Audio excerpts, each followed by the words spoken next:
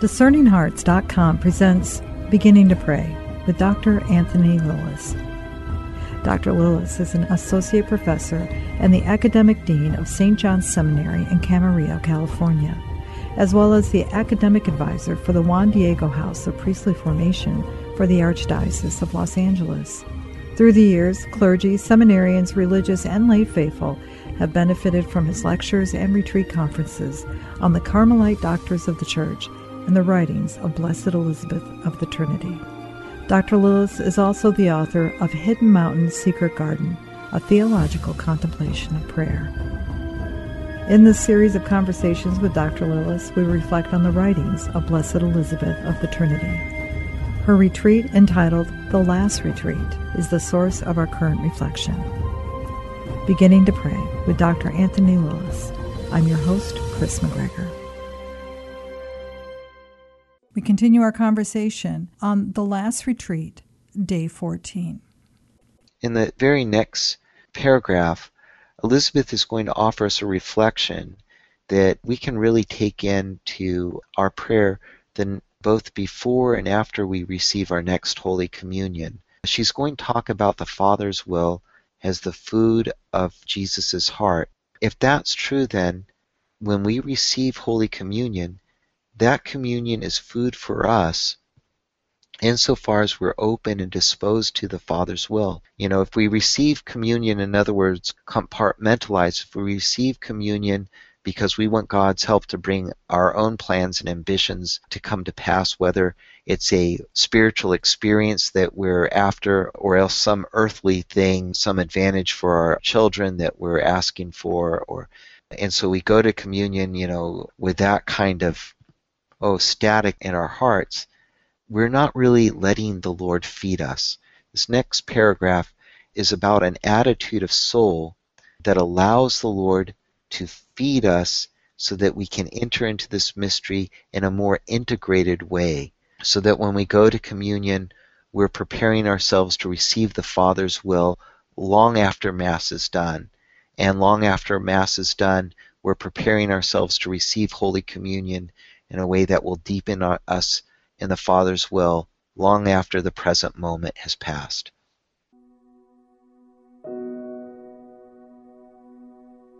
The Master was truth itself in this first oblation. His life was, as it were, but the consequence of it. My food, he liked to say, is to do the will of him who sent me. It should also be that of the bride, and at the same time the sword that immolates her.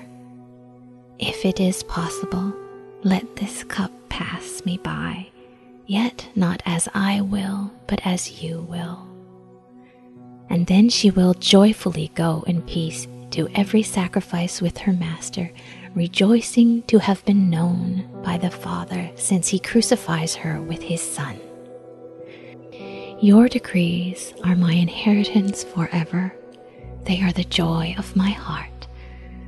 My Master sang this in his soul, and it should echo resoundingly in that of the bride. It is by her constant fidelity to these decrees, whether exterior or interior, that she will bear witness to the truth, and will be able to say, "He who sent me has not left me alone. He is always with me, because I do always the things that are pleasing to him." And by never leaving him, by remaining in closest contact with him, she will radiate this secret power which saves and delivers souls. Stripped and set free of self and all else, she can follow the Master to the mountain to pray there with him in her soul, a prayer of God. Then, still through the divine adorer, he who is the great praise of glory to the Father, she will ceaselessly offer a sacrifice of praise, that is, the fruit of lips praising his name. And as the psalmist sings, she will praise him in the expansion of his power and for the immensity of his grandeur.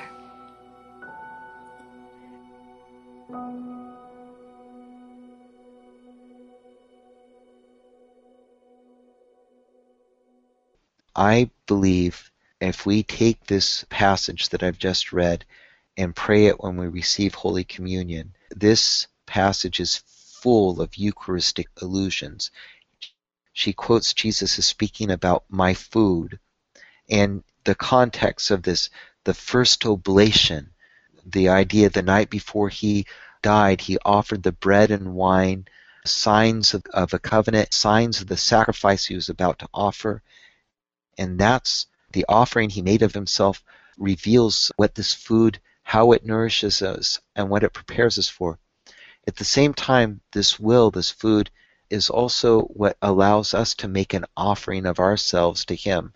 The cup that we take allows us to be pleasing to the Father as the Lord is pleasing to the Father. It allows us to make a great sacrifice of love. Love that doesn't cost us anything, love that is easy, love that doesn't involve a sacrifice. It's not really love. A beautiful love, a love worthy of our humanity, a love worthy of God. This is a love that lays itself down.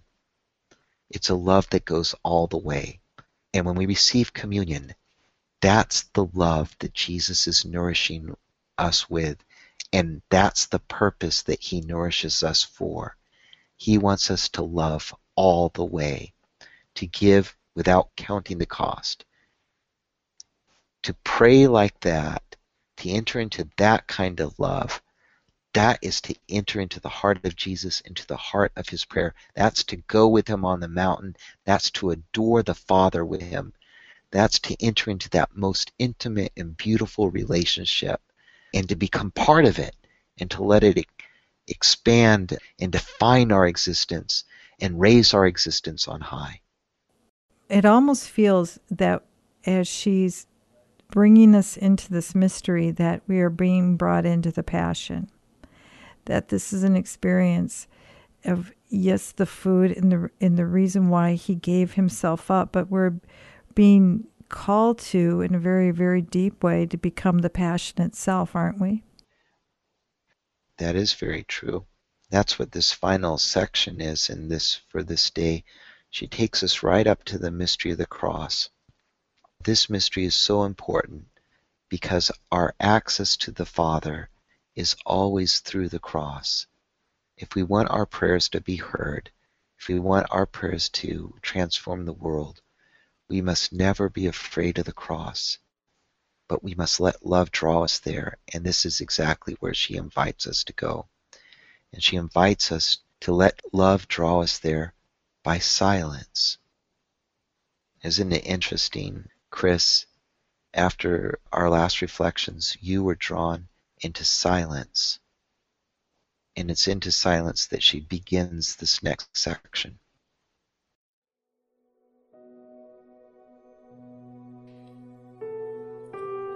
Then, when her hour of humiliation, of annihilation comes, she will recall this little phrase, Jesus autem tacebat, and she will be silent, keeping all her strength for the Lord, this strength which we draw from silence.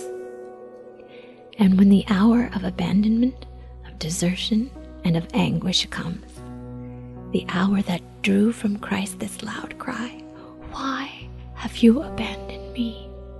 she will recall this prayer, that they may have in themselves the fullness of my joy. And drinking to the dregs the cup prepared by the Father, she will find a divine sweetness in its bitterness. Finally, after having said so often, "I am thirsty, thirsty to possess you in glory," she will sing, "Everything is consummated. Into your hands I commend my spirit." And the Father will come for her to bring her into his inheritance, where in the light she will see light. Know that the Lord has marvelously glorified his Holy One, David saying.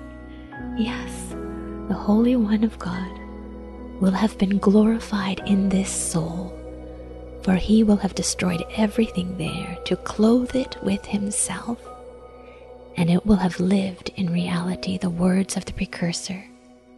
He must increase, and I must decrease.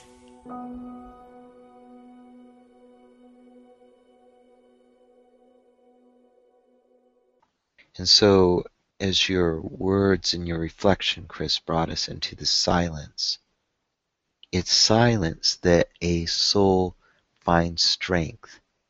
One pastoral thing in order to find the silence, I think after Mass and after you've received communion, taking a few moments to give a thanksgiving to the Lord in silence, not rattling off a whole bunch of different prayers. If you're distracted, that's one thing, but it's such a holy and sacred place to be once we've received Holy Communion. And the prayer of Jesus is echoing in our hearts, his adoration of the Father.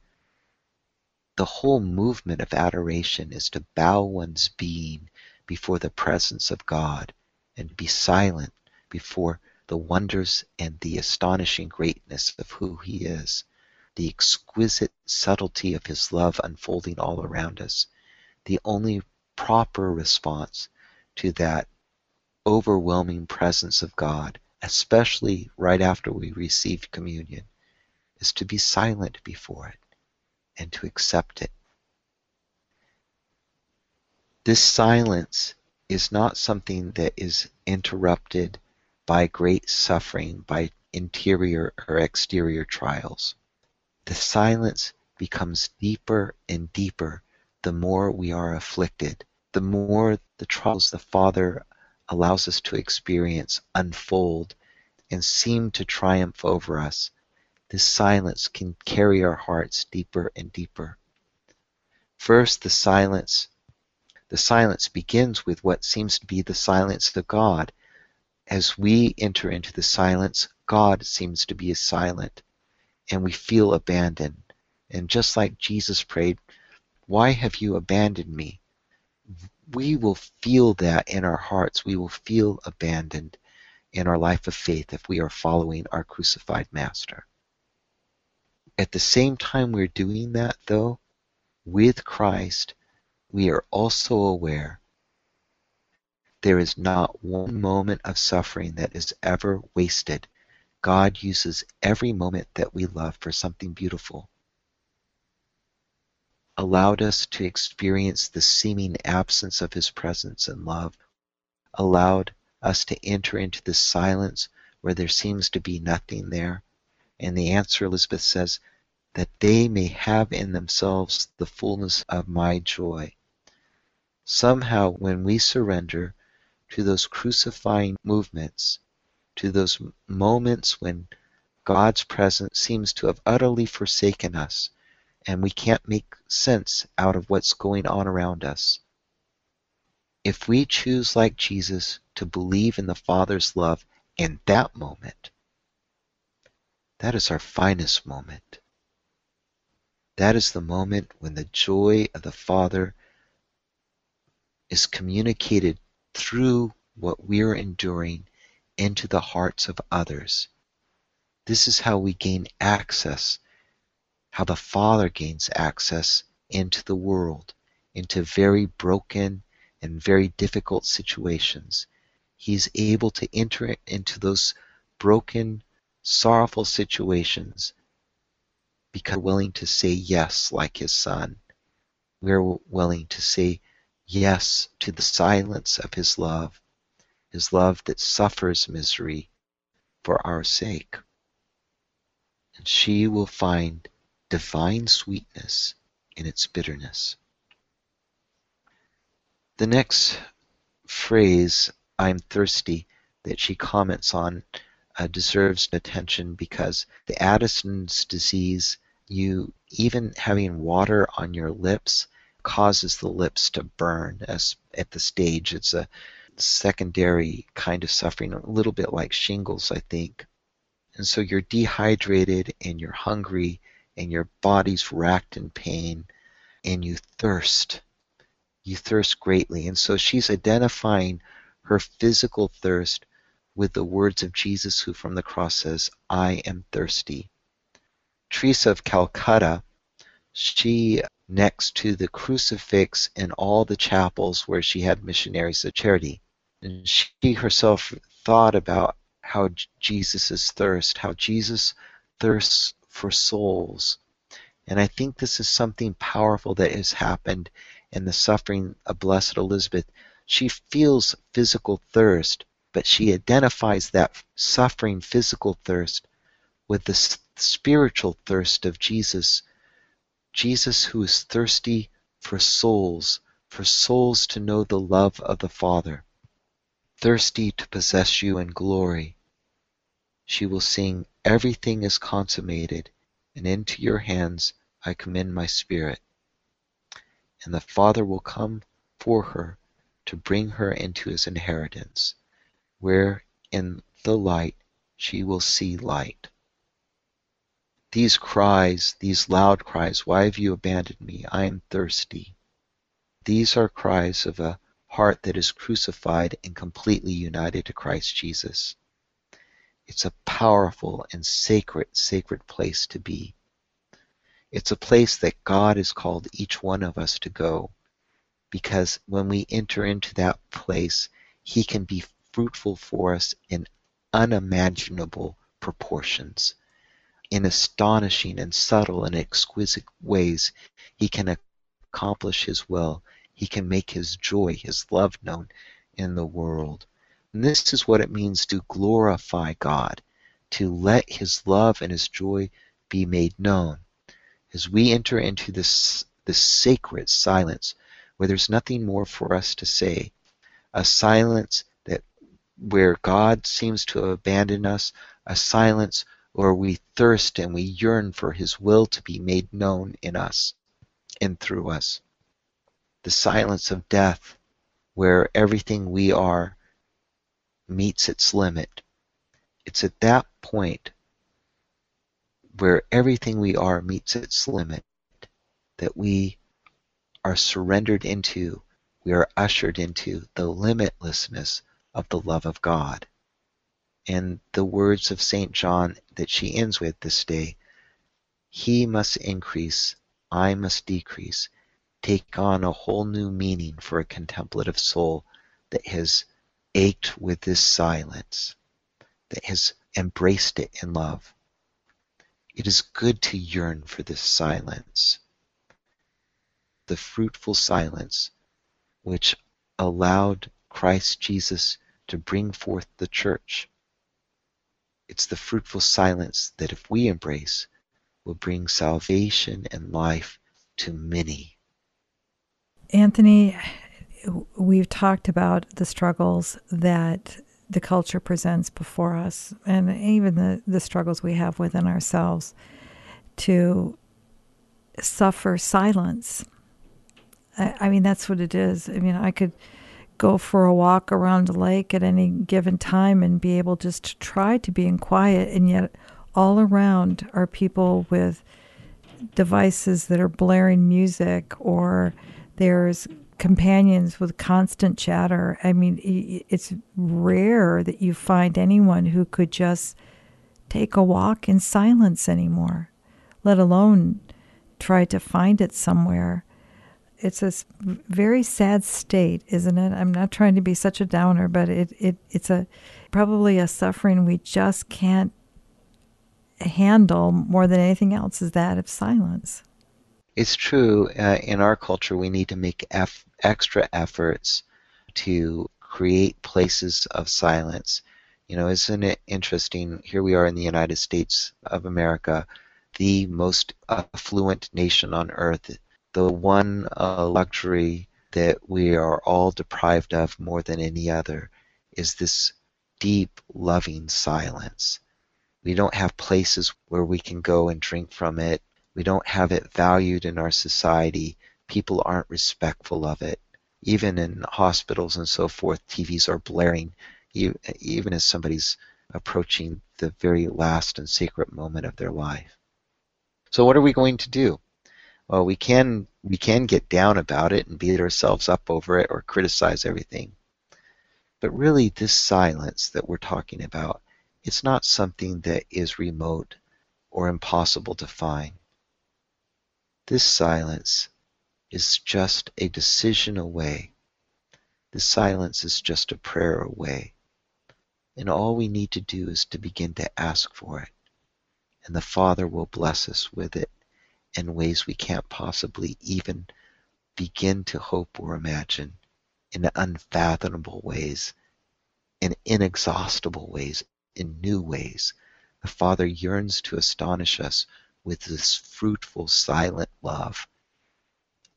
As we experience it, you will be surprised. You will find ways to make little corners in your home, corners of sacred silence where you can go pray, or in your workplace.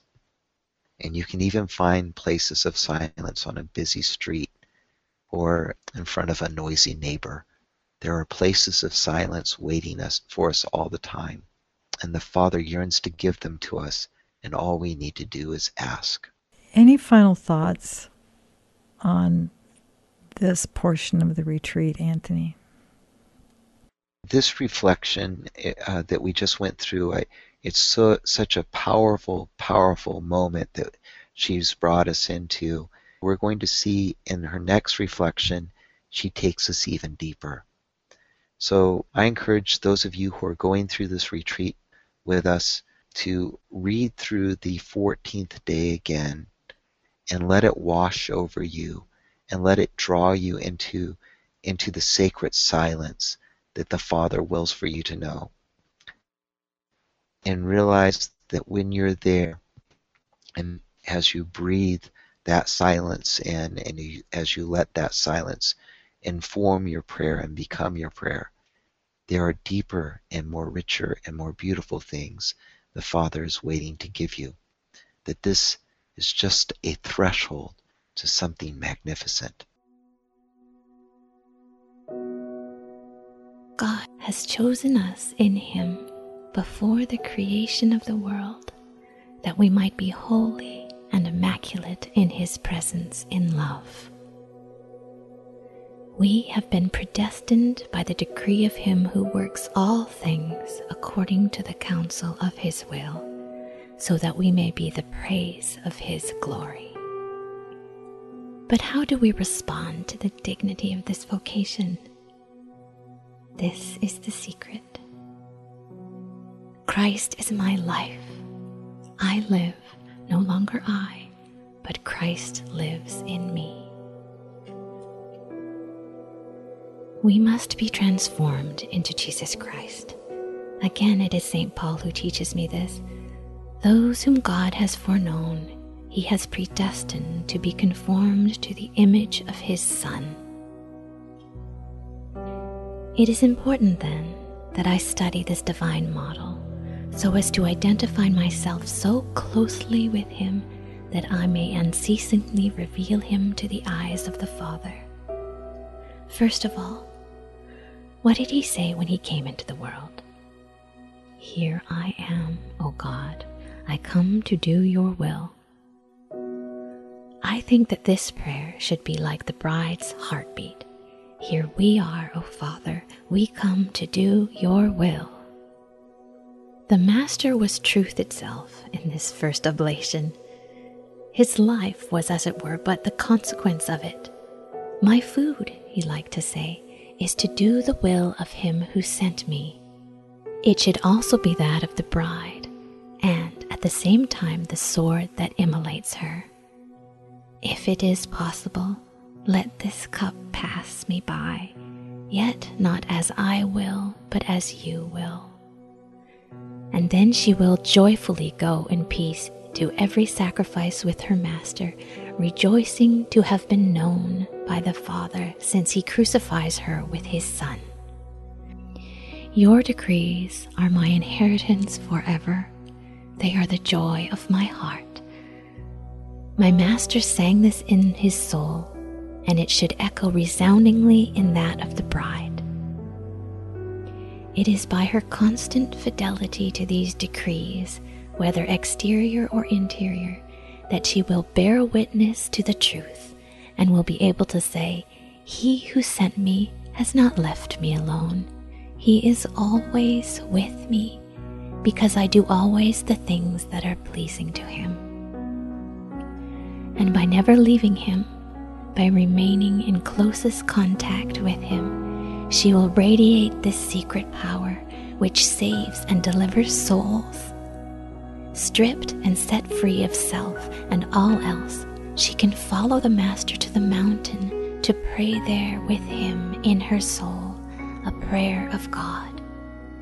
Then, still through the divine adorer, he who is the great praise of glory to the Father, she will ceaselessly offer a sacrifice of praise, that is, the fruit of lips praising his name.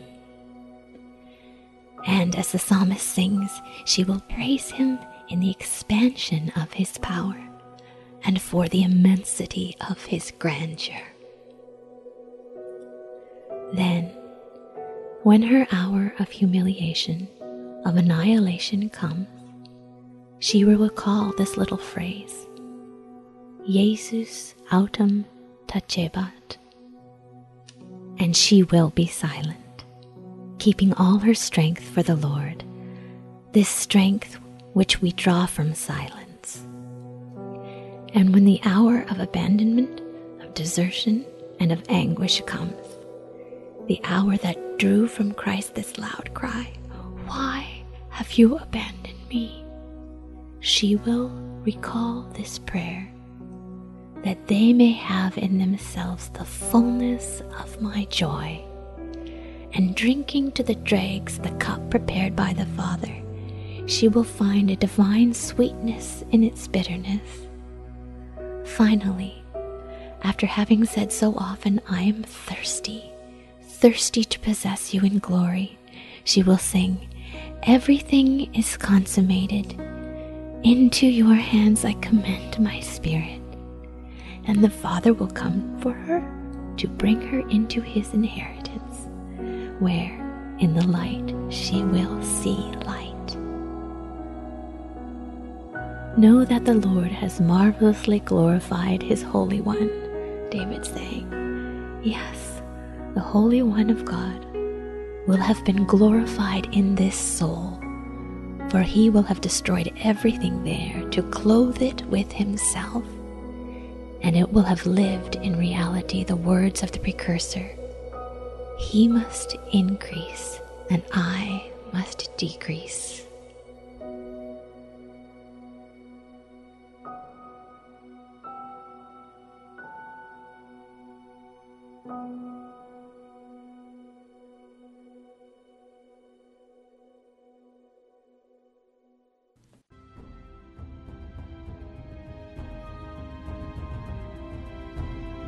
You've been listening to Beginning to Pray with Dr. Anthony Lilles.